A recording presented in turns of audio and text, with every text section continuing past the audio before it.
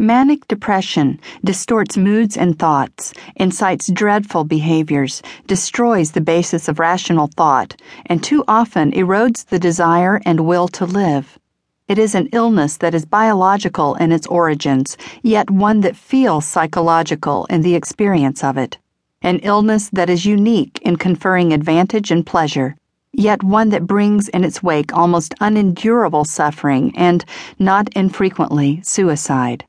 I am fortunate that I have not died from my illness, fortunate in having received the best medical care available, and fortunate in having the friends, colleagues, and family that I do. K. Redfield Jamison, Ph.D. K. Redfield Jamison, who writes eloquently about her experience with bipolar disorder, credits others with helping sustain her. She knows very well that bipolar disorder doesn't affect only one person and is best managed by two or more people working together. Let's listen to the voices of people who are living with people with bipolar disorder. My husband, Ryan, is manic depressive, although I didn't know that when we got married. I thought he was just moody, and I can't believe this, I thought it was kind of attractive. He was unpredictable and mysterious like a romantic poet, but the poetry became work, and that's not even his depression phase, that's his manic mood. A lot of people think the manic side is happy, but his shrink told me that mania doesn't always look happy, happy, happy. More often than not, it's irritability that explodes into rage. Great, right? Jane Pastalucci, Des Moines. When my ex-girlfriend told me she was manic, I said, "No, you're totally out of control." And she was. In the summer especially, she could never sleep, so she'd spend hours rollerblading, in the dark. Then I couldn't sleep because I was worried she'd fall and break something or be attacked by someone less innocently out at night. Harold Goldstein, New York City. Jeff was hilarious, a really great guy to be around. He was so funny and so handsome. When we got dressed for a party, he was almost shiny, like a celebrity. He was kind of famous, actually, a pretty well-known photographer, and his output was phenomenal.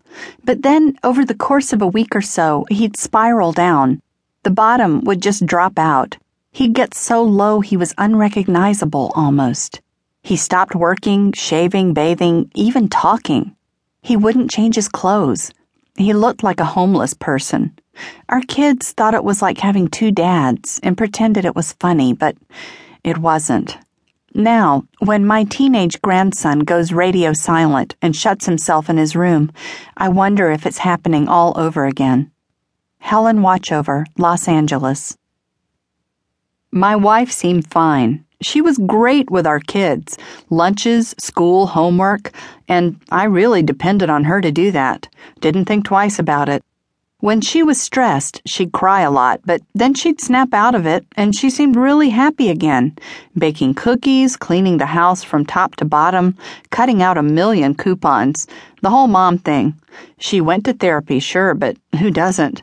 Then one night, before dinner, she told me she wanted to die. She had it all planned out.